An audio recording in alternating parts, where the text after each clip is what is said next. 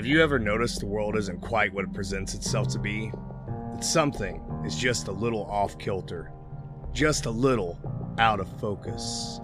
Some of you may know me from my career in the distilled spirits industry as the alchemist of the Black Forest of Indiana.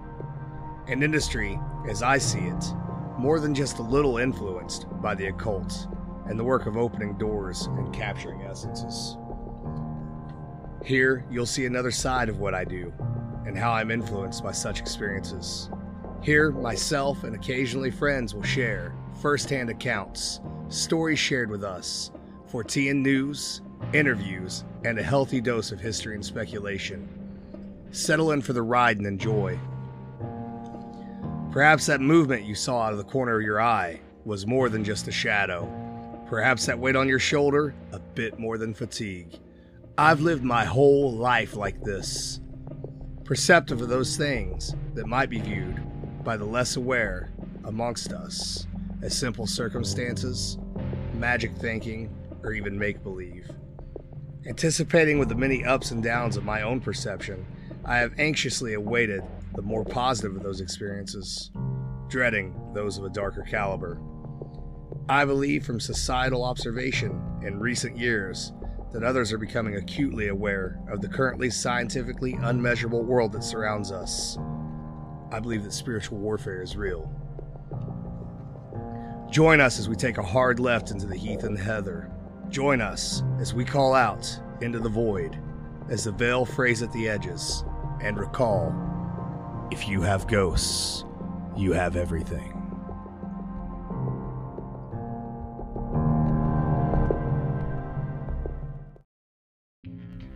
Hey guys, Alan Bishop back, the alchemist of Indiana's Black Forest, here with a very special offer for those of you who might be interested in producing your own spirits. So if you've been trying to learn what it takes to start making your own amazing spirits at home, but Google and YouTube just leave you with more questions, does it feel like you don't even know where to start? Well, my buddy Cyrus Mason of Still in the Clear has got you covered with a brand new program he calls the Moonshiners Academy. Moonshiners Academy courses are designed to take you from start to finish in an organized process that guarantees success. Learn quickly and effectively with their progressive step-by-step methods. The very first Moonshiners Academy course has been launched.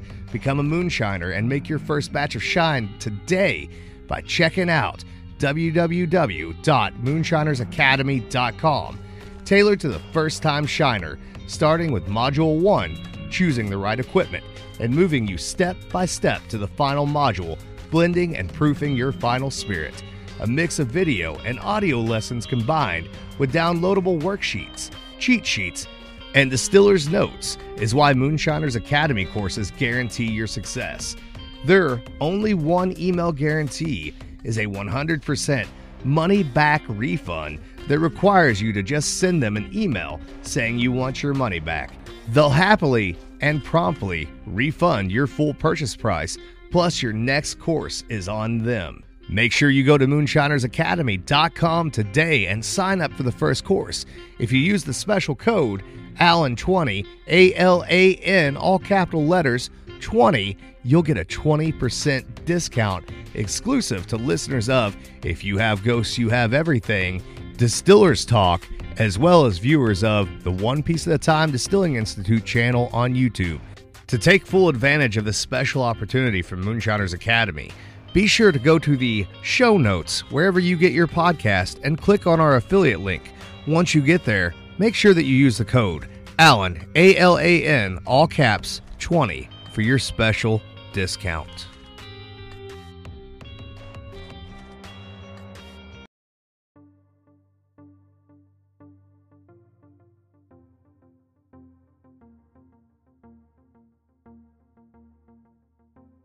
Basically, Andy and I have known each other, what, for 4 years? 4 years now? Yeah, Sounds about right. Yep. I'll agree with that. Yeah, and so Andy is Jolie Kasprzak's husband, who I worked with at Spirits of French Lick and who's now over at Patoka Lake Winery and Old Homestead Distillery. And Andy worked with me at Spirits of French Lick, got out of there, and went into the tax service industry where he is... Right. He's all about these 80,000 new IRS agents that are armed and pissed because they have nothing else to do for a living. That's right. And they're coming for you. No, they're not coming for you. Right. What they're going to do is they're going to answer phone calls and process like back taxes from 2 years that I can't get paid for clients. So they're going to make my life easier. If they don't make your lives easier, well, then tough shit, I guess. Walk it off. Walk it off. You'll live. You might have less assets, but you'll live. There's no debtors' prisons anymore, kids. Yeah. You'll be okay. You'll be okay. So when I first started talking about doing a paranormal podcast forever ago and never got around to actually figuring out how to do it, Andy was somebody I was talking to about possibly doing some episodes with and delving into some of this stuff because, and correct me if I'm wrong, Andy, but that I know of, I don't know that you have any personal experiences. It's just something that interests you, right? It's a little bit of both. Yeah, it's always been something that has intrigued me and interested me since a young kid. And I think my dad had like some pirate box where we had Skinamax for free. And there was a movie on there called Communion. It was like a dramatization of an abduction story by a guy named Whitley Strieber. And Christopher Walken was in it. And I think all told, it was a god-awful movie. But there was an abduction scene in it that like stuck into my head. It was like, oh no. So for like the first 8-9 years of my life, it petrified me. But it was also intriguing at the same time because, you know, it gets you thinking like, oh, what's out there? What else can this universe hold that we haven't explored or even thought about yet? You know, what can't we fathom that's going on?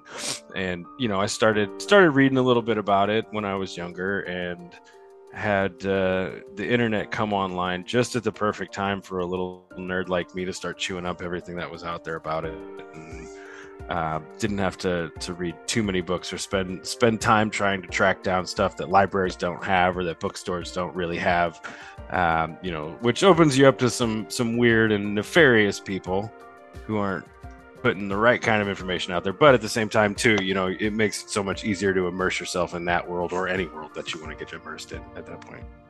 Oh, absolutely. Yeah, I agree. And we both kind of have, you know, the same experience as far as that goes. You know, I've had a lot of things that I've had happen to me, but, you know, I've always also been interested in it. And, you know, the internet was, that was a whole gateway right there for sure. So, yeah.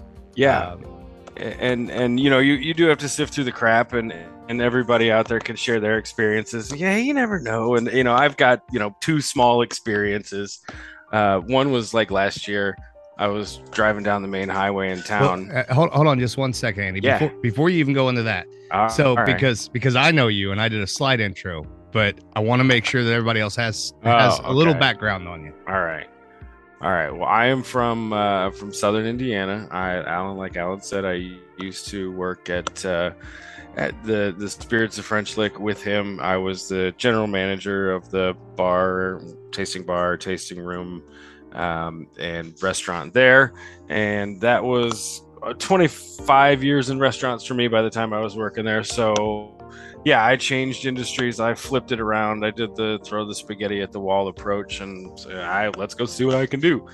And I have full support of my wonderful, beautiful wife, Red Jolie, at the Testarossa. I think I got that right? Is that what it is? I also don't do social media. That's another thing that people should probably know about me. So like when this gets to the portion where Alan asks like, hey, Andy, tell people where they can find you. You fucking can't. So. Unless you need your taxes done. And you have to have a large fleet of taxes and buy a whole bunch of diesel fuel, and then we can talk. Right. You can't afford me. Right. Unless you know. Yes. So yeah. Right. But that's no. So it's been a good change for me to get out of doing that. But yeah, you know, also working in restaurants has brought me a lot of time where everybody else is off living their lives while I'm either working or, you know, they're working, and I have all this free time. So I have time to go get into all the weird shit and look up all the weird shit and be the weirdo that I've always been. So that was a good way to spend most of my, you know, early life. But then you get older, and we've been married about 6 years now. and together for like 10, and your life changes, and you know, sometimes the bartender life and then the restaurant life in general, it's just not for you anymore. So I've been really fortunate to get out of that and get into what's called fuel tax recovery, which is we have clients who have big fleets of vehicles, usually like dump trucks and boom lifts and, you know, wood chippers and asphalt pavers and anything you can imagine that's made by Caterpillar or John Deere and anybody in between. And then we go through your fuel consumption records and see what we can find for you for fuel tax refunds at both the state and federal level. So it's probably a good point to stop the podcast now, because that's usually when I lose everybody who I tell what I do. Well, you know, I'm sure that you're not getting access to the fuel tax recovery from the federal government that might be fuels that we don't know about yet. But no, I don't have any Element 117 or anything like that. that I haven't found a check a box for any forms on that one yet. No, but I am trying to get Miles into as much, our 14-year-old as much into the weird stuff too as possible. And you know, YouTube's out there for him now too, and they navigate that a whole different way than I do. And sometimes he'll show me some stuff and be like, Andy, did you see this? Like, no, I have not seen that. Let's get weird, little dude. And we just got done watching all the Paranormal Activity movies, and it started hot, and then by the last two we were like, oh my god, these suck now. Damn it. And, you know, when you lose the teenager who's all about like found footage and everything not being an actual movie, or, you know, having to follow along with a storyline so much, it's just like 88-second clips that they feed you, you know, you didn't do something right. But yeah, it was a good experience for us. And we've watched a few like weird YouTube horror stories. Marble Hornets was one of them.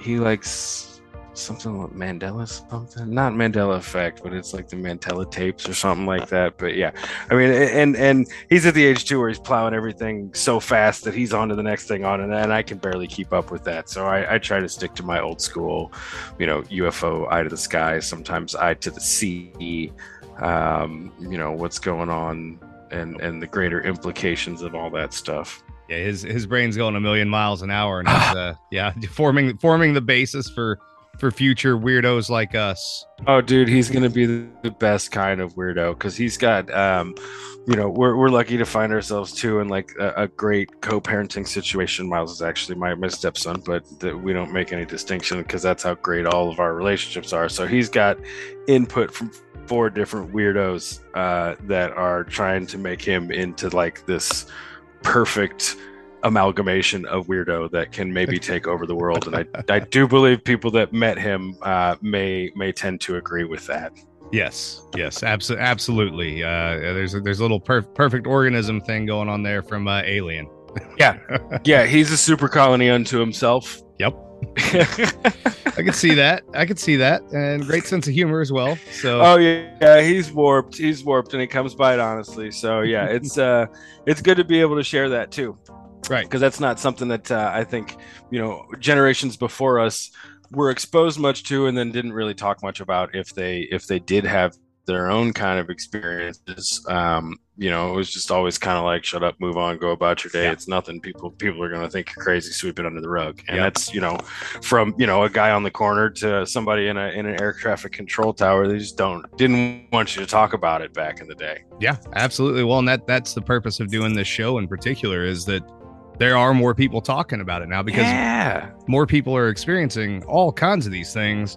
And not that there's not still a stigma there, but, you know, I think, let's say the past 2 or 3 years have obviously changed people's opinions about whether or not that stigma matters. So. Right. I think, you know, the exposure and the speed of information moving so quickly, and you know, also some of the old societal structures being broken down, because, you know, like I don't want to get too like philosophical on it, you know, like, but disclosure, air quotes around disclosure, because I don't know what form that takes, but once it becomes, you know, fully accepted and recognized, there's not going to be as many people whose world views and entire foundations of what they've based their lives on won't crumble quite as much to find out that we're not the only ones and the world is bigger than just what's going on in our little marble. Oh, I absolutely 100% agree with that. I think that unless disclosure comes with some catastrophic event or something of that nature, I think most people, regardless of their spirituality or lack thereof, are going to be like, huh, well, all right. Yeah. Yeah, right. And you could argue that we've had a lot more time to be used to it too. I mean, you go back, and I don't remember what year this Brookings Institute report said that, if you disclose this information to the general public, it'll be the end of society and civilization as we know it. People just won't be able to process this, yada, yada, yada. I mean, that's had to have been at least 50 years now. And we've concocted stuff about, UFOs, and now they call them UAPs. We've concocted stuff and theories about that even the people who are, or the entities, whatever they may be, that are responsible for that would look at us and be like, you thought fucking what about us? Are you out of your rabbit ass minds? How would you ever come up with that? So, whatever the truth invariably ends up being, or number of truths even, because I am a believer in not thinking that there's a neat little bow that you can wrap around this. And we can go deeper into that later as we get on. But whatever those truths do end up being will be far easily digested by current generations than they would have in past years. Oh, I agree 100%. Right. And again, even like the people who are heavily into their spirituality or their faith or whatever they believe in. I mean, they should be, even if they're looking at things from that angle, they shouldn't be surprised by it either, right? They may even end up assigning it, some other identifier, whatever, but it's there. It's a thing, and it's been talked about throughout all of history and all those spiritual beliefs. So it shouldn't be surprising to them in any way, shape, or form that there's something else going on out there. Right. And they've not so much said it, but they've acceded to it. Some of your larger religions like Catholicism, they have just a big, magnificent observatory at the Vatican that's pointed at the skies. So, we're not tracking horoscopes there, I'm guessing, at the Vatican. And two, I don't know if it was the current Pope or the past Pope. So, or maybe one of the cardinals or something, but there was an official edict that came out of the Vatican that said, the existence of life beyond Earth does not, preclude the fact that it could be created by their version of God. So even some of these larger organizations, I don't want to call it hedging their bets, but I'm a cynic, so that's what I'll call it. Oh yeah, they're just there at the observatory. There's one guy looking through the telescope, and then he's occasionally just like yelling to one of the other dudes, like, "Can you go down the archives and pull scroll 5,432B.1? I'm pretty sure that's what we got going on here." Right. Seen it all before, or somebody has, and they confiscated that knowledge from them and locked it away. And right. But this is supposed to be about things in the sky, not things underground at the Vatican, right, Alan? This is a rabbit hole you didn't ask me to go down with. It can go either direction, Andy. I'll go down any goddamn rabbit hole you want me to. I'm like a chaos gremlin, man. You know how I am. I'm like, oh, okay, now it's getting juicy. Right? It's gonna get good. So right. And maybe we'll get into that too, because I do have plans for talking about some of that religion, spirituality stuff, and Gnosticism and Catholicism and Islamic mysticism, as well as, at some point you have to, if you're going to run one of these podcasts, you have to do deep underground military bases. You can't not do that. You got to have your Phil Schneider episode, right? Yes. God damn it. Absolutely. I mean, that's the literal and figurative rabbit hole. Yeah, I mean, it's it's kind of in jest, but I've got it. I'm a dork, so I made notes for tonight, and one of my notes is like the grand unified theory of what the fuckery. Is it all connected? What's going on out there? Is there a common thread that you can pull to unite some of these things? Because you see what's in the skies, you see the stories or hear the accounts of crazy happenings, not just UFOs in the skies. You USOs, you've got them underwater too, and where these things come from, and where you decide the truth of these objects or occurrences, experiences, phenomenon are, comes with an entire structure that has to hold true to support that. Right. And so, are these aliens? Okay, well, if they're from other worlds beyond our galaxy, solar system, universe, even, who knows, what allows them to get from there to here? Why do they want to get from there to here? What dangers are we facing due to the fact that they want to be here? Was it an accident? Okay, well, all right. How'd you get here then? Well, that's kind of cool. Where'd you come from? All those kinds of things, and then if you don't think it's that, if you think it's advanced military aircraft, well, that opens up an entirely new bag of onions that you got to start peeling layers away from, Yeah. So, it might not all be super interconnected, a slice out of the same pie, but kind of feels like it's all coming out of the same bakery. Oh, absolutely. I 1,000,000% agree with that. And again, I think that that bakery has ramped up production in recent years for sure. And a lot of this is, and I'm sure you've heard this term before, but a lot of this, certainly with the UFO thing currently, it has felt like soft disclosure for a number of years, right? Maybe even a few decades now, right? But it does seem to be ramping up to some degree. Yeah.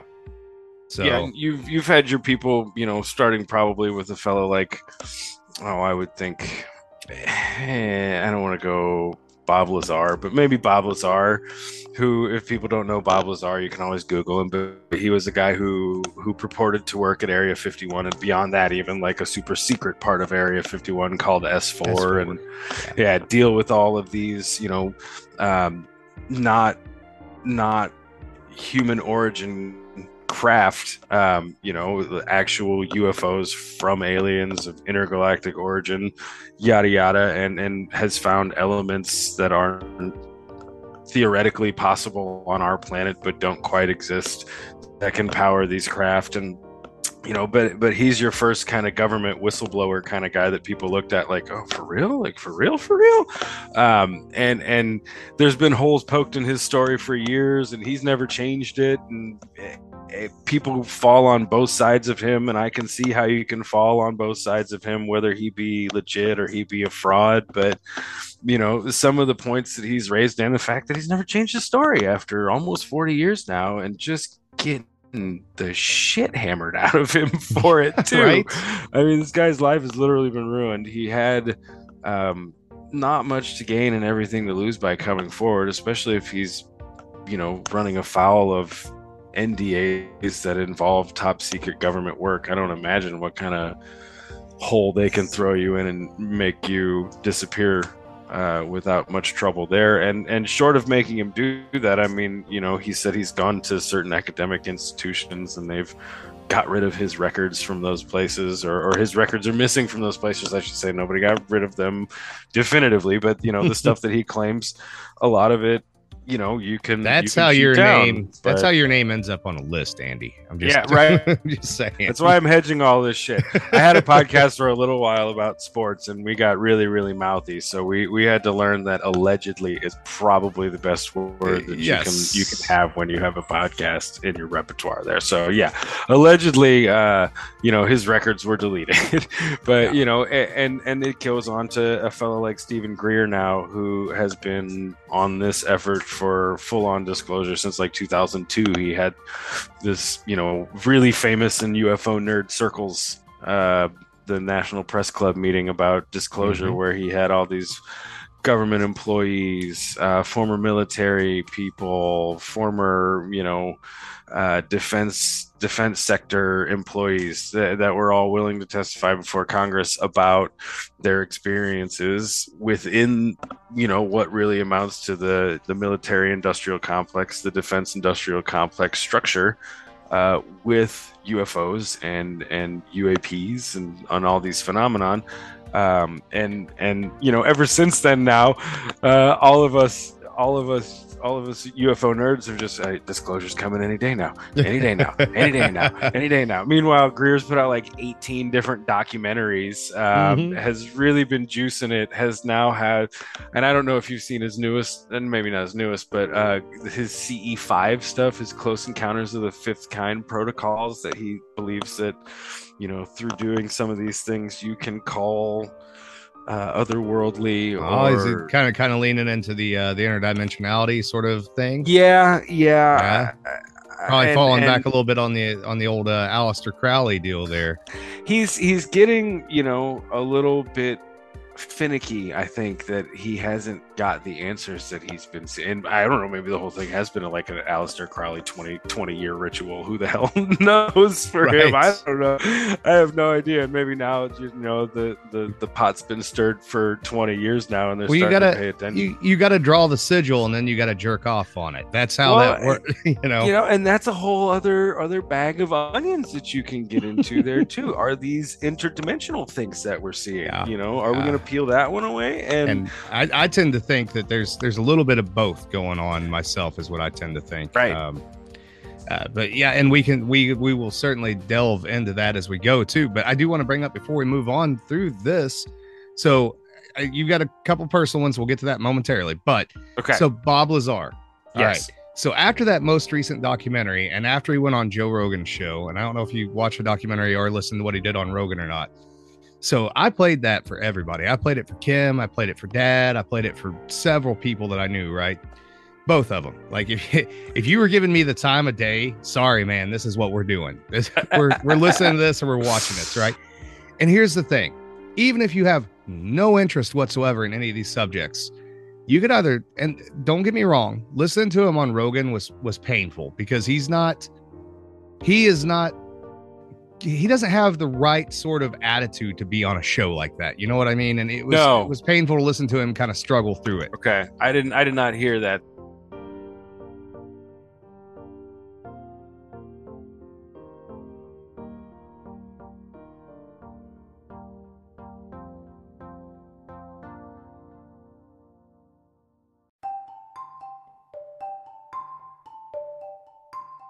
This is Alan Bishop, head alchemist of Spirits of French Lick, and host of If You Have Ghosts, You Have Everything.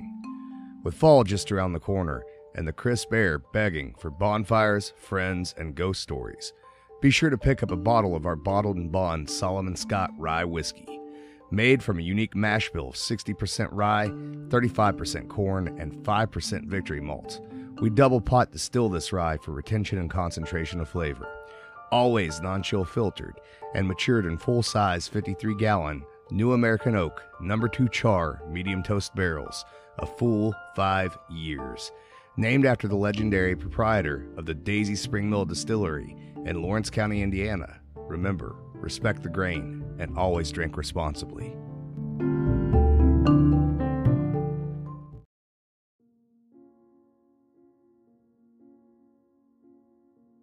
Really a bullshitter kind of guy. He seems very objective, and at this point of everything now too, I'd imagine there's very little fun left in any of this for him. Oh yeah, it's all about reclamation of whatever reputation he can at this point. Yeah.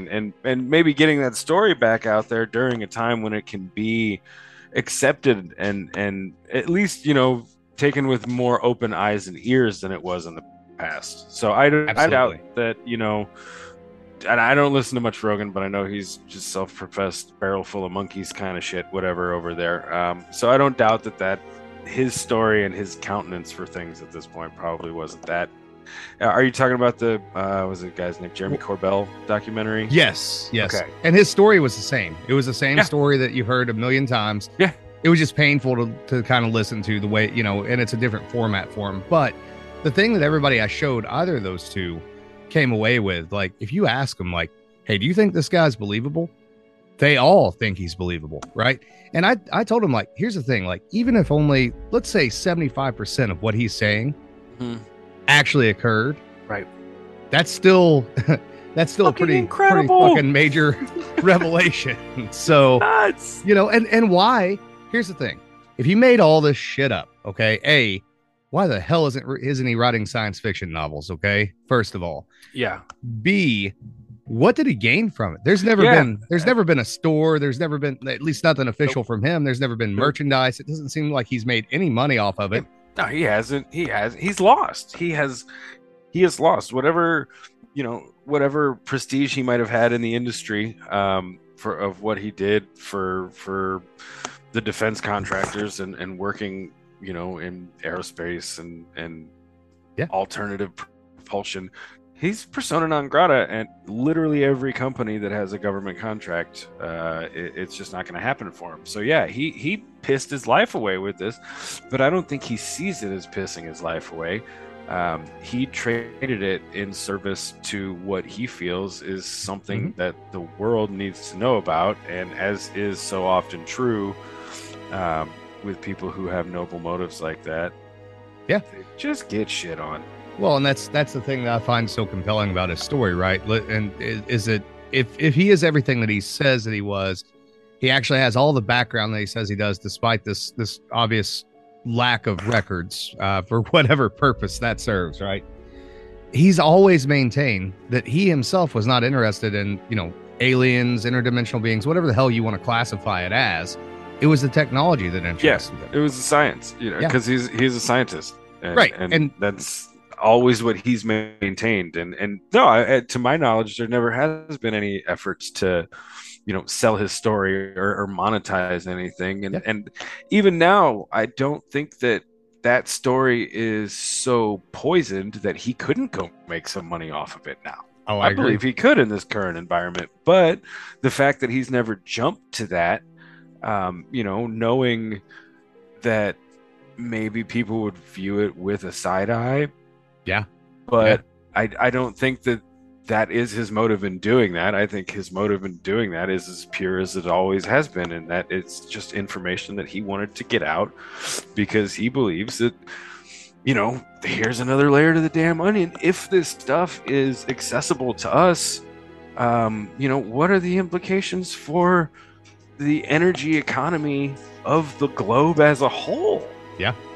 Well, it's got to be fucked too, because you think about it, when he first came out with that story, that was a hot topic, early on, and then you didn't hear anything from him for years and years and years because he got so much shit out of it. And now, because like we were just talking about with whatever you want to call it, soft disclosure or shit, there's so much going on, we can't control it anymore. We better start to tell people something. Right now, it's a safer space to tell that story in, and new people are listening to it and going, well, that doesn't sound that crazy to me anymore. No, and again, some of that is the Men in Black movies and Independence Days, and I keep saying Will Smith stuff, but there's more than just Will Smith movies that we all got used to aliens and UFOs with. But it isn't the. I'm debating like the world's in the future, like when you come back on for 5 and 10 minute segments, or we have you on for a whole show, whether I'm going to call it the unified theory of fuckery, I think is what you said, or just Will Smith stuff. as long as I get to slap somebody as soon as I come on. Oh, we'll start it off with the audio. That's where we'll go with that. Will Smith slap me. So yeah, you had mentioned you had a couple of personal stories, small ones, and let's touch on those, and then let's dive a little deeper into all this stuff. What? Sorry, Red's yelling at me here. No, we are leaving Jade out of that mix because that's how people actually get smacked. We're talking about like figurative. I ain't slaps, scared. But I ain't scared. Unified theories of fuckery. The Smith corollary. But anyways, yeah. So my experiences. First one was actually last spring or spring 22. I was just driving down the main drag in town here, heading south, kind of at the top of a hill going down, and I'm looking out over, the horizon because it's a point in town where you can see a fair amount of, the skyline. I use that term loosely because there's really not one here.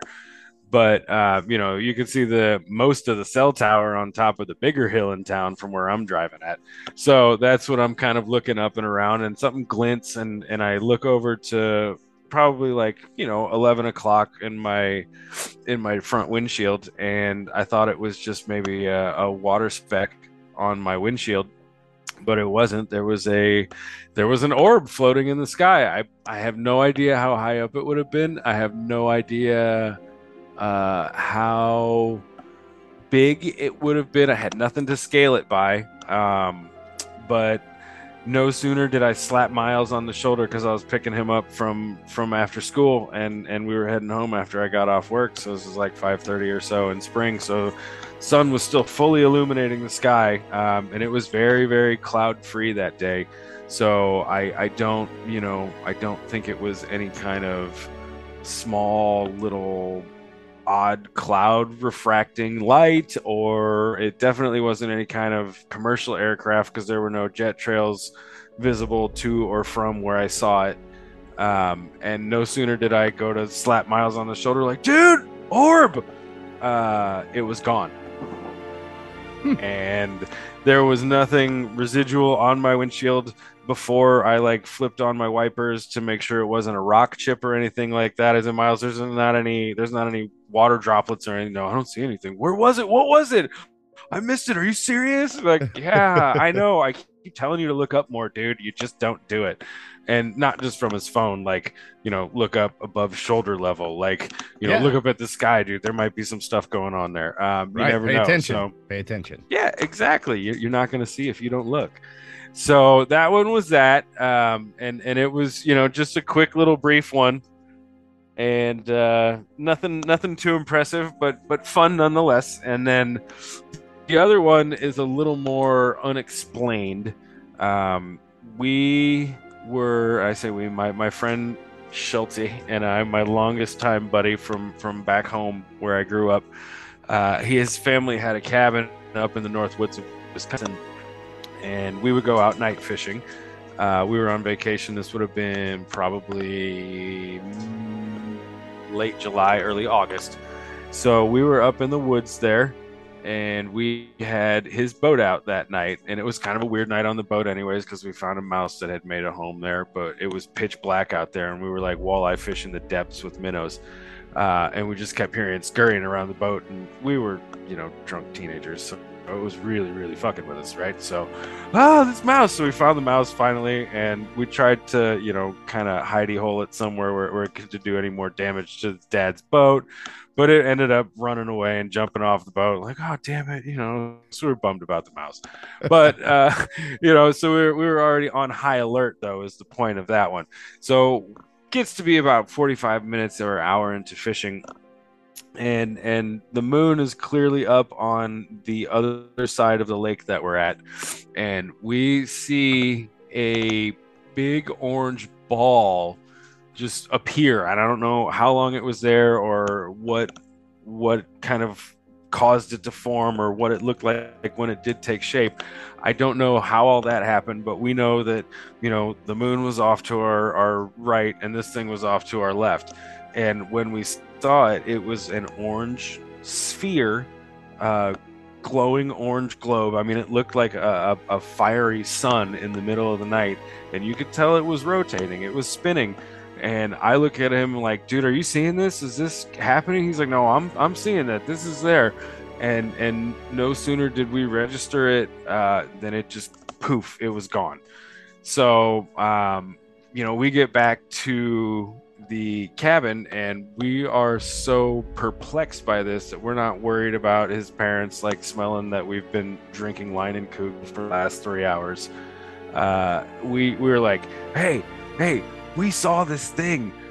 What the hell could it have been? We told him all about the glowing orange orb, the sun at night, the rotating of it.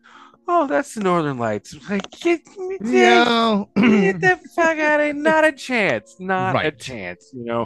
And admittedly, I'm from, piss hill prairies that have zero elevation and no kind of, connection to any kind of Borealis's of any kind. You know what I'm saying? Yeah. So I wouldn't really know it if I saw it, but from what I understand, the way it presents itself, I mean, these are what, like cosmic waves hitting Earth's magnetosphere kind of thing.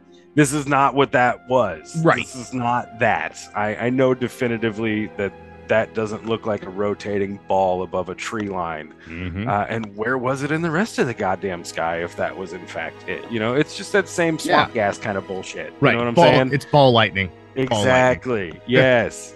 So that one's interesting too because I don't think I've released it yet. I think it's on one of the crossover episodes I'm doing with Highly Spirited with McNew. But I did a field with recording with Dad. He told me the story. I remember it from when I was a kid. About something really similar that happened here across the highway when he was a kid. Big orange spinning ball of light, basically. He described it as having a separate set of kind of a darker area that he thought looked like it might have had some markings on it. Okay. Basically hovered across the hill right above the tree line for some amount of time. My grandma and my grandpa both saw it as well. All right. And when I asked him, what's the best way you could describe it? And he goes, well, if you ever see like the balloon glow for like the Derby, right? Like if you had an orange balloon, but it wasn't shaped like a balloon, it was spherical. Right. It would look like that, So I asked him, I'm like, hey, you sure it wasn't a hot air balloon? He's like, no, it wasn't a hot air balloon because they all saw it. The gentleman who owned the gas station at the time, he saw it as well. Yeah. People were stopping on the highway and watching it. So yeah, very similar anomaly there. Right. And one, I'm never going to tell old Dale Bishop that he's full of shit, but you can't tell that many people that they're full of shit. Right. They know what they saw. They know that it was not ordinary. They know, that they've seen that balloon before. They know what that looks like. They know what it looks like. They know that wasn't it. Well, and what was really interesting about his story, so my grandpa was always super secretive about, and I don't know if he had to be secretive about any of it or not, but he'd been in World War II. He worked for the Army. He was Tech 5. So he was out in the Philippines, like literally the guys that were like putting down like the emergency runways and shit, right? Dealing with all manner of aircraft, seeing all the stuff that was out there at the time. And I asked Dad about Grandpa's reaction to it. And he's like, he got up, he looked at it, he kind of said, and then went and sat back down in a chair. So there's that little thing in my head, like, had he seen something like that before? Right? It was a fucking Foo Fighter. That's what it was. God damn it. Yeah, if I ignore it, it'll go away. If you're lucky. Yeah, but I that just strikes me as odd that that's what he would say, But and when you have more people seeing that stuff, you go back to the Phoenix Lights. I think is probably the most prevalent American mass sighting that there was. People caught that from different angles and saw it in different ways and experienced it in different ways, but those aren't flares, man. Yeah. That's not how flares behave, and to try and tell the entire population of a U.S. metro area and the tens of thousands of people who saw that night that's what that was, it's bullshit. It's pedantic. It's insulting, and it's why it's not going to work anymore. Yeah, the various crashes, right? Whether it's Roswell or the one in Pennsylvania, right? Aztec before Roswell, or you go back to Trinity in like 1899 in Texas before shit was even flying around in the air. Yep. And the number of people they tried to convince that were there that saw these things, it was just a weather balloon, right? Okay, and some number of those people, because let's face it, and especially at that time, if you do find something weird, right, and let's say that there were bodies involved in it.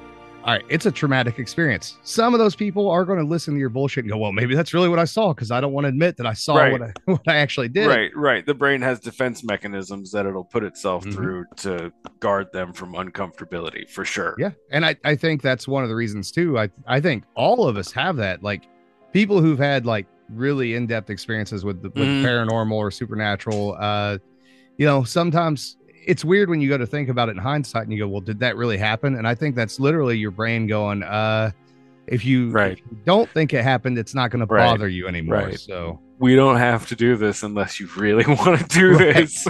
Well, and I had this, we did the 2 episodes about what happened on the farm. And one of the things that I mentioned there, and I hesitated to even bring it up, was the little thing, and I don't know if I ever told you that story, if you've heard that or not, but there was a night I was coming back home, and there was what I can only describe as, it looked like a Cessna, but there was no like real cockpit or anything like that. And it literally took off just straight up into the air. No sound, no nothing. Took off straight up into the air and was gone, right? And I have no doubt my brain saw Cessna because my brain had to see a Cessna. Right. But that's not what the hell it was. That's the only thing my brain could latch onto and go, all right, maybe it's not that weird. But Cessnas don't take off like that. No. There were no visible propellers on this thing. And even if it was a Cessna, why the fuck is it in my driveway? What's it doing here? God damn it. Yeah. Right. So, or and then that's one of my other things too. Like, we've got these sightings from now that we are putting in our current frame of reference, and we've got sightings from past times. Like, maybe you saw some weird drone technology, that we don't know yet. But you can take this even further back into antiquity. They experienced stuff and then processed it. What was their version of a Cessna? Well, it's got to be an angel. That's what that is. It came from the sky. It it was super powerful. It was making all kinds of aerial maneuvers, going back and forth. I gotta call that, that's an angel for them. It's right. It was miraculous to them. Right. It was with the story of the sun stopping in the sky and the cross being illuminating the battlefield for the entire afternoon to give enough daylight to the victors. No, that was probably some kind of UFO, but you didn't know what the hell to call that back in the day. Some of these things in paintings, and I realize that sometimes I start sounding a little Ancient Aliens here, and I enjoy that. I think it's fun. I think it's entertaining, but I think it's not a credible path to start going down for a couple different reasons. One, and mostly because you start to deny the potential for human ingenuity. I do agree with that. When you take that out of the hands of the potential and purported creators of a lot of these things, it's not really like doing a service to us as a species. And I think the reason that we don't know how to do these things anymore is because, I'm of a generation, people are going to slap me when they want to get. I don't know how to drive a goddamn manual transmission. Right. So it stands to reason that people living shortly after them aren't going to know how to melt rocks into making Peruvian forts high up in the tree lines. You lose that shit over time if you don't stay in tune with it. It's we've moved away from a societies that are trying to create and find solutions that are natural based and in harmony with nature and using the things that nature has already provided to fuck it, I'm just gonna fist this in here and make it work kind of. right.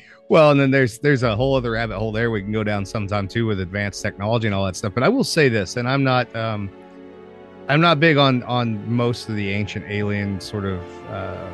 There's some of it that makes sense to me, and the part that makes sense to me is this. And we talked about the different possibilities, whether these things are coming from somewhere else actually physically in the same realm that we're in, or some of these things are of an interdimensional sort of characteristic, right? Sure.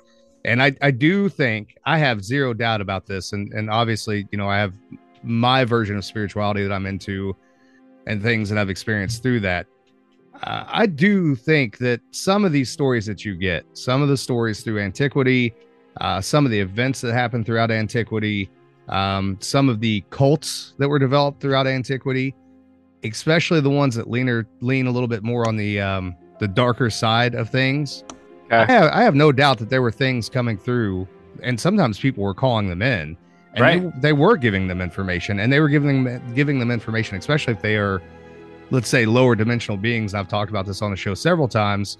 They're going to give them information that gives them energy, right? That helps bring them into this world and make them relevant to this world, because how else do they get you to pay attention to them? But by that, and the quote that I always go back to and I've probably used this quote now 3 times on the show, and I don't care because it's still this one always got me, and it's in the Quran, and it's a quote about the jinn, right? And the jinn are not exactly what people think they are. They're not. No. They're not anything with, one, Islam, or 2, religion. When it's painted to be not quite in line with the tenets of anything in that religion, then it's automatically bad. Right. Yes.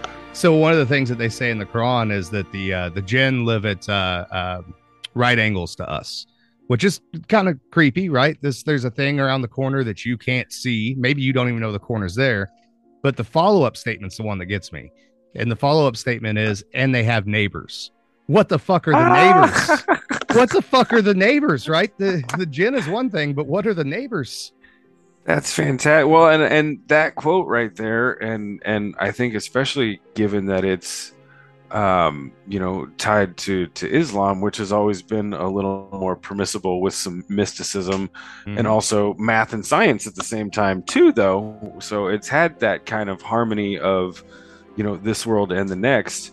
But that statement at living at right angles, that makes me call to mind, the paradigm of the 2-dimensional beings living on the tabletop that can't possibly fathom seeing the 3rd dimension person living all around them, because they're only seeing what's in their plane. They're only seeing it in their home. And then as far as the neighbors, I would prefer not to know.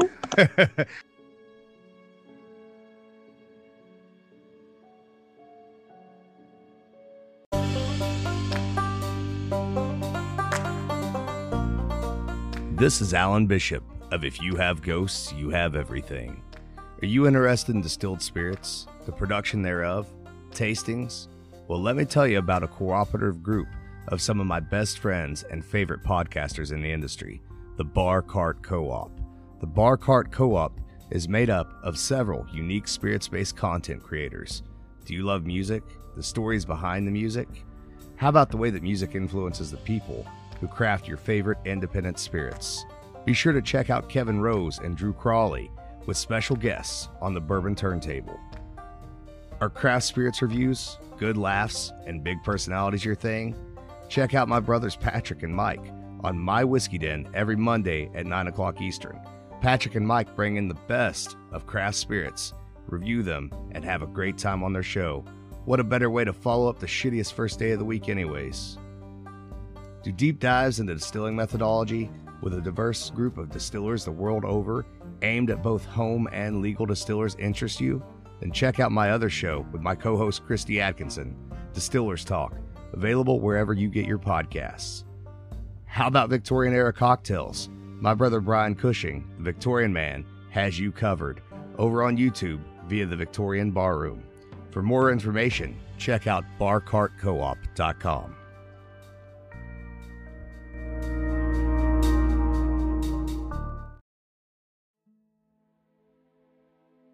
Well, and that's what you just said, the way that things can interact from a higher dimension into a lower dimension, etc.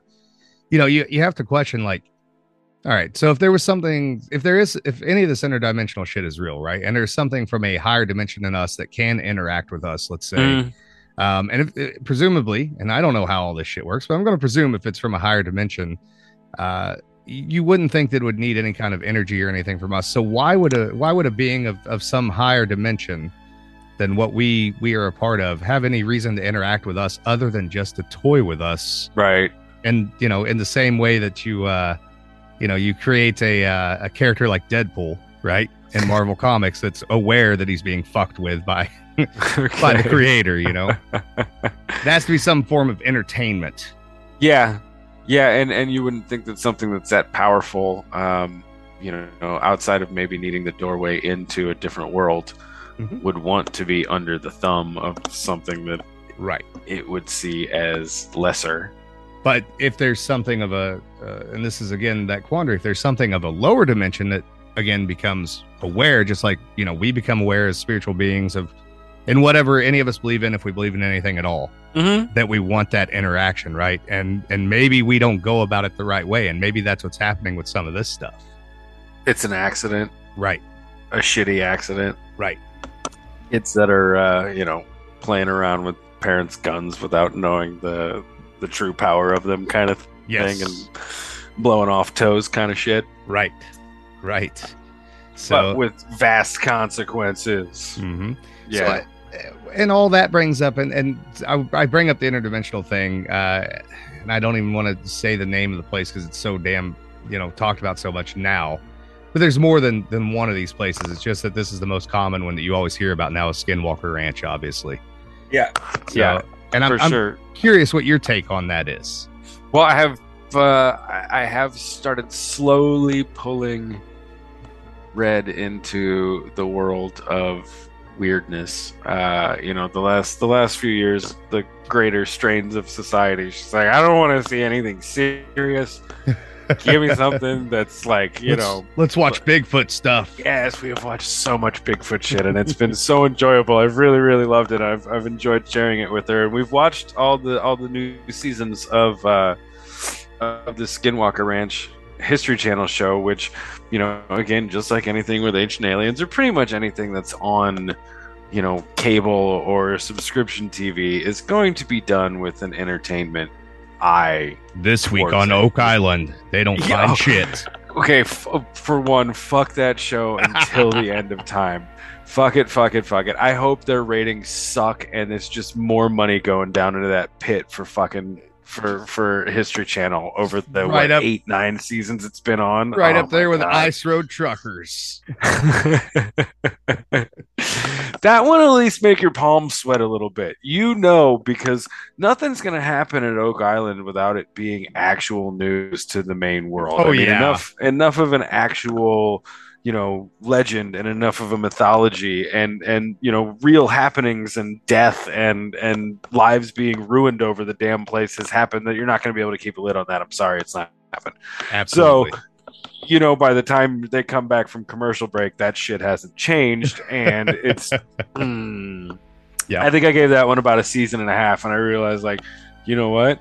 You are Oak Island, you dumb shit. Turn this off. Right. So yeah, all right. So Skinwalker. Yeah. Long story short, I think, yes, there are, and lines. Maybe that's a place where there's intersecting, gravitational and electromagnetic stuff, and we know that can cause physical problems with people. But there are things that are hard to ignore too. Just like any of this, there's layers there, and there is no neat bow that you can wrap around it. I think it's possible that there is a really, really crazy thing going on there, but I also think it's possible that there's just a lot of sky, and you can see a lot of weird shit in a lot of sky if you're looking hard enough. So yeah, it's one of those things where I think there's something there. I do, but I don't think that it is as presented by a lot of documentarians, Corbell included there. I didn't hate his, but I didn't think it was, it got a little sensationalist for me. And the History Channel show, I like the purported scientific bent that they're trying to take with it, and it is entertaining. I do love that guy Travis Taylor is just a fun-loving son of a bitch. And me and Jolie are always bagging on the other guy, the one that calls himself Dragon, because goddamn well he gave himself that nickname, and that's not okay. Yeah, nobody gave him that nickname. Nope, absolutely. Not a chance. Yeah. No, it's not a cool nickname like Popcorn that you get from beating the shit out of a popcorn machine with a pool cue. So yeah, no story leads to Dragon unless it has angry in front of it, and then that's the more important part of your nickname.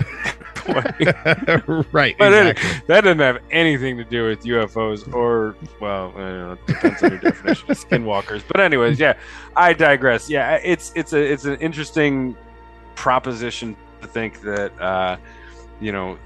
there are, you've got to take into account the history of places as well, and I have no doubt that the location of that place, given the past warring between tribes that have occurred there, there's some haunted shit there. There's a lot of angry and anguished blood that was spilled over that Mm-hmm. place over the years. And I don't think that washes away very, very well over time, Right. especially if you start poking and prodding, and not leaving stuff well enough alone. But the other thing that is intriguing, and maybe only because of its absence, is all the time that fucking Bigelow spent out there and the money that he spent out there, and we just don't know shit about it. Yeah, and that's what I suspect. I mean, he spent all that money and time out there, and I do think it's probably a place of very high strangeness.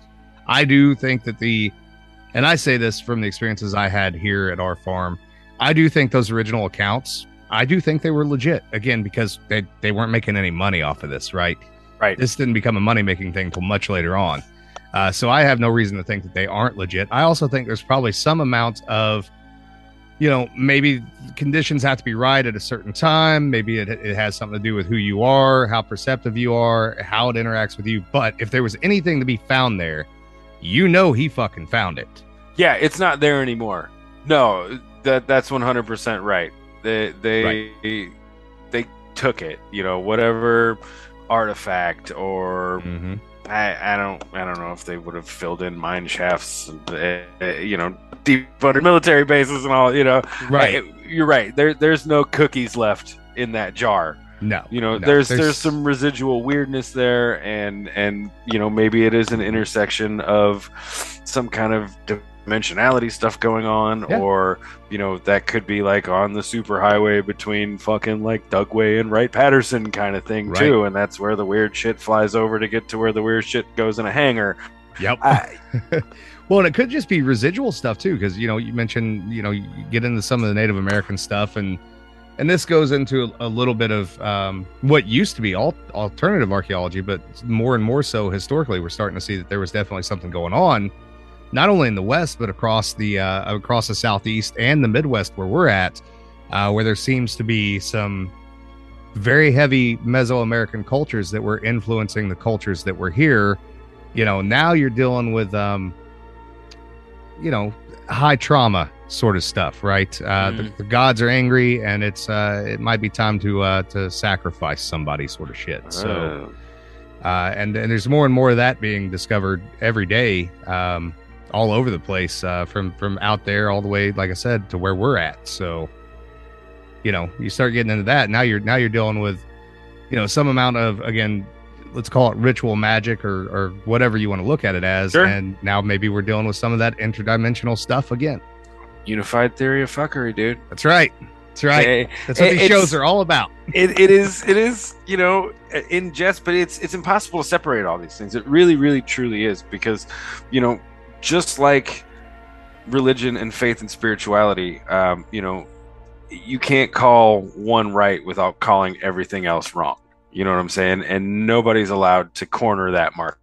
It's the same thing with this, for me, in my mind anyways. Yeah. If you're calling one of these explanations right, well, then by extension, you're calling everything else wrong, and that just doesn't fucking work. Yep. And that's how it goes until we get simple. Until we get our finger on the pulse of it one way or the other. And I'm not sure that we'll entirely, let's say even they come out full disclosure, right? And let's say that it's all things that happen in our reality. And let's say that these are other physical beings that are different from us from somewhere else, but it's from our reality.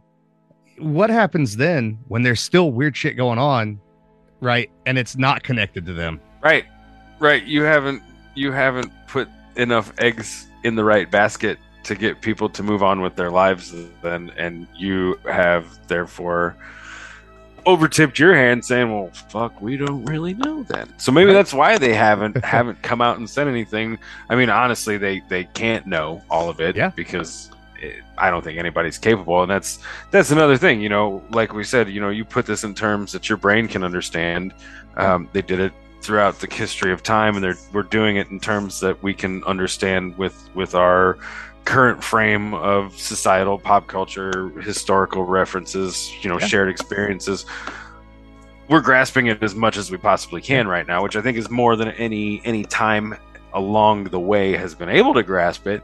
But I still don't think that, especially if it's interdimensional or, extra galactic or parallel universe kind of stuff, we can't wrap our heads around that shit.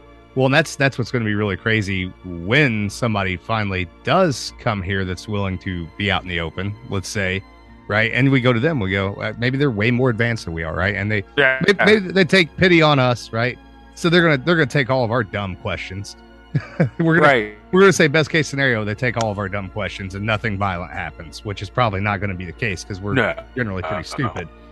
But maybe we go, well, do you have weird stuff happen where you're from? They're like, oh yeah, right? Well, do you know what it is? No. Well, you have any explanation for it? And I hope it comes off as like the most like Joe Dirt response ever. Like, why is the sky blue? We don't know. That's awesome. So, and I suspect that that'll be the case. I really do. And I mean, I think that's part of any intelligent species. Part of the endeavor is wanting the answers to those questions, not just the standard questions and the standard science, but why does weird shit happen? Right. So, and that's what forces you to evolve as a species, I think. So, and that ceiling, if as sci-fi nerds know, once you have it all figured out, well, then you just fucking ascend. You turn into light. Nobody sees you anymore, and you just go affect the happenings of the galaxy on your own. But that also calls to mind another interesting point. What's going to be proof enough? What's finally going to be bashed over our head hard enough collectively for us to buy it? And I don't know that exists. Not unless it's something that through the plane of existence that we live in, that everybody can use their 5 or let's say even 6 senses to figure out, right? Yeah. Like you can't go to Mars and actually take a picture of some ruins and be like, hey, there used to be life here. Because listen, we're still dealing with a world where people are like, God put dinosaur bones here to fuck with us. It's not real. Here comes the hate mail. The fossil record is contrived. Right. Allegedly. Sorry. You got to go to that Vatican vault again to figure that one out. Yeah.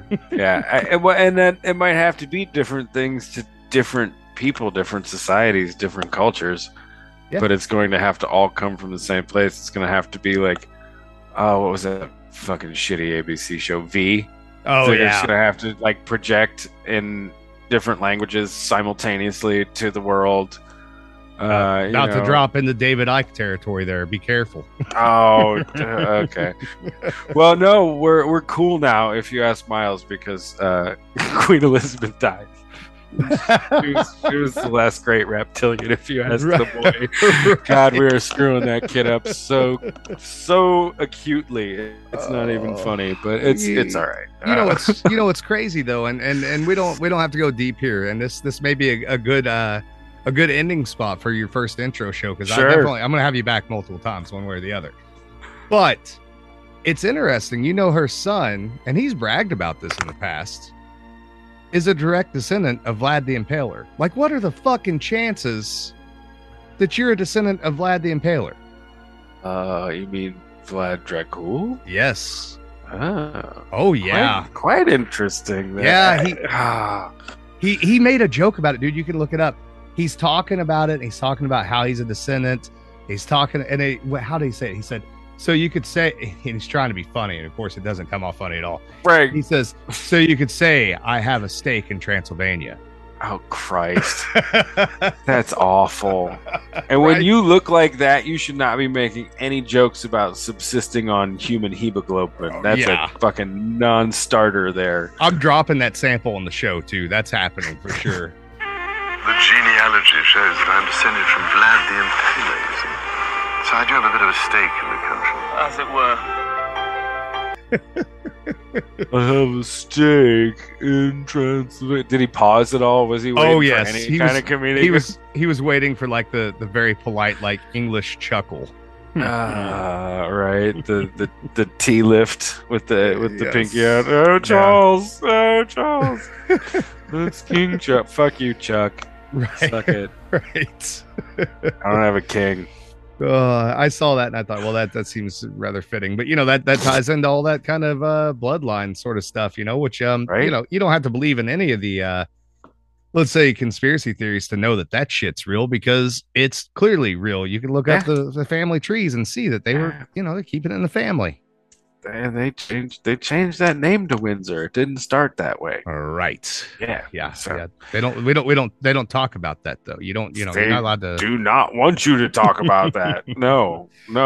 They just spent like a week and a half making sure the world didn't talk about it ever. Like that article that came out.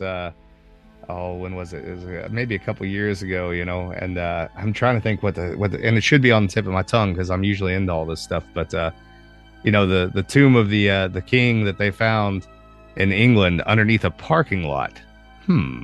Why could that be? Because maybe it's not, been the same royal family all along. Trying to cover up a reign or two or three. Right. Dude, that's the quest for power, and that ties into this too. I mean, the reason you keep all this secret is because it helps you maintain your power, whether through political, spiritual, economic subjugation. Once people are well informed, once people know more, once people are empowered with freedom that isn't based on traditional systems, old systems fall apart, and there's real heavy investment in old systems staying the way that they are as current systems. Well, and you take this into account too, right? There's power in mysticism, right? And so regardless of what anyone believes spiritually or metaphysically, etc., sometimes, especially with these people who are in power and they pass power down through their genetics, etc., and their inheritance, it's not so much whether or not they even believe that there's something mystical about that. It's the illusion that they put onto everyone else. Right. And seeing that and going, well, there's got to be something to that. And that in itself is a form of power. Of power. It's a form of magic as well. It really is. That's a great way of putting it. Yeah, it's it's very much in that even in the more recent stuff, it's very much in that sort of Anton LaVey, I am my own god sort of thing, and it's all about what is your perception of me, and if your perception of me doesn't match what I want it to be, I'm going to make it match what I want it to be. Yeah, fucking fake it till you make it. That's right. On an imperial scale. Yeah, it's a lot easier to do when you're wearing a crown, I think. So well, and it's a lot easier to do when you have the ability to restrict. You don't have that ability so much anymore, and we can keep that somewhat current even too. You look at the protests in Iran right now. There might be a reckoning coming with that, because you are not able to convince people of what you want them and need them more often than not. Need them to believe, because they don't have to listen to just you anymore. They can go here, they can go there, and then they can share. And echo chambers aren't always a good thing, but sometimes echo chambers are great because it can cause collective mobilization and action and movement in directions that benefit more people and benefit the populace as a whole more often than just a select few that stand to benefit off stuff like that. Well, look at Saudi Arabia and look at the way that things there get manipulated and played off of, and not only that, but even we'll ignore any human rights issues, whatever, on that, right? People can find that information, but this is one of those things that's always annoyed me. Like, listen, fine, your sovereign country, whatever, and your people will hopefully figure out how to handle all those situations as they go, right? But when you see what you don't see and you don't hear is how many of these what should be World Heritage sites they destroy. Right. The amount of information about humanity, which, let's be very clear, they don't own that. We all own that. Right. And that's something I very much believe across all cultures. Like, I don't care where you come from, who you are, what color you are.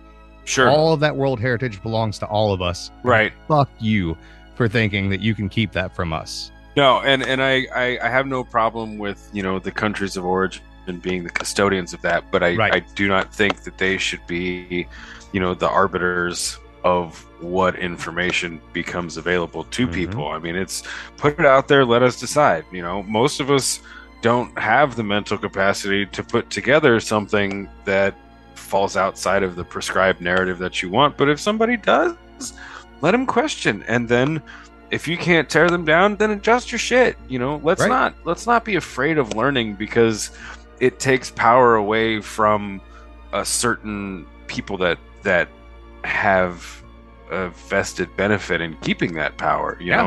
That information, that power, that heritage, and as a result, where we can head based off that stuff and who we are as a universal people. Because if it belongs to all of us, then it is all of our history, and it should be used to unite, not separate.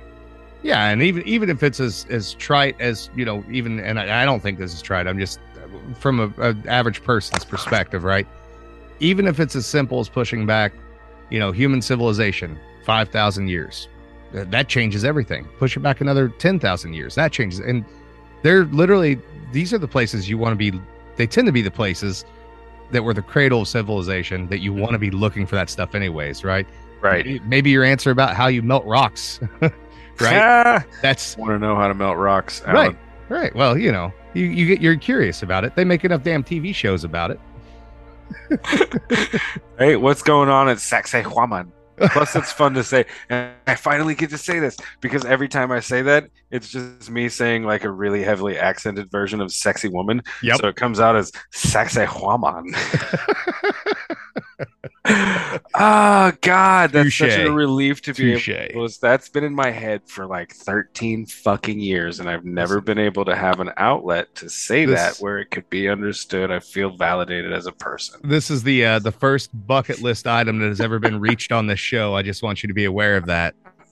Making fucking dreams come true, Alan. You're a tremendous person. Cheers to you. I'm actually proud of myself, to be honest with you. So I think that's a fantastic place to stop. Not to tell you how to run your show, but that seems to be a high point.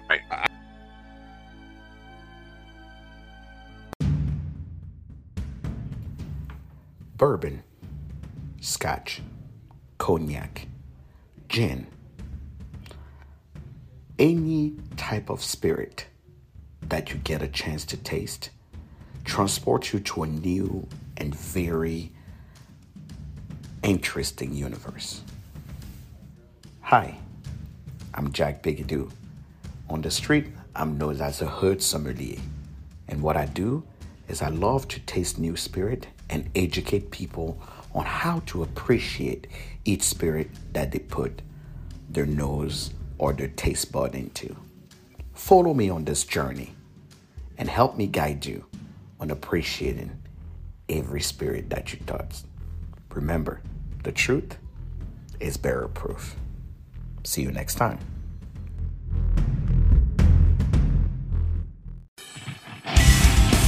Hey Metalheads, I'm Mark and I host the Metal Forge. Let me tell you about the show. The Metal Forge features the best underground metal from all over the world. We spend every week with a different artist with interviews, in-depth conversations, and most of all, the music. We also feature audience interactivity where you can submit your questions to the upcoming guests. New episodes are out every Friday at noon Eastern Time at metalforgeradio.com or wherever you listen to your podcasts.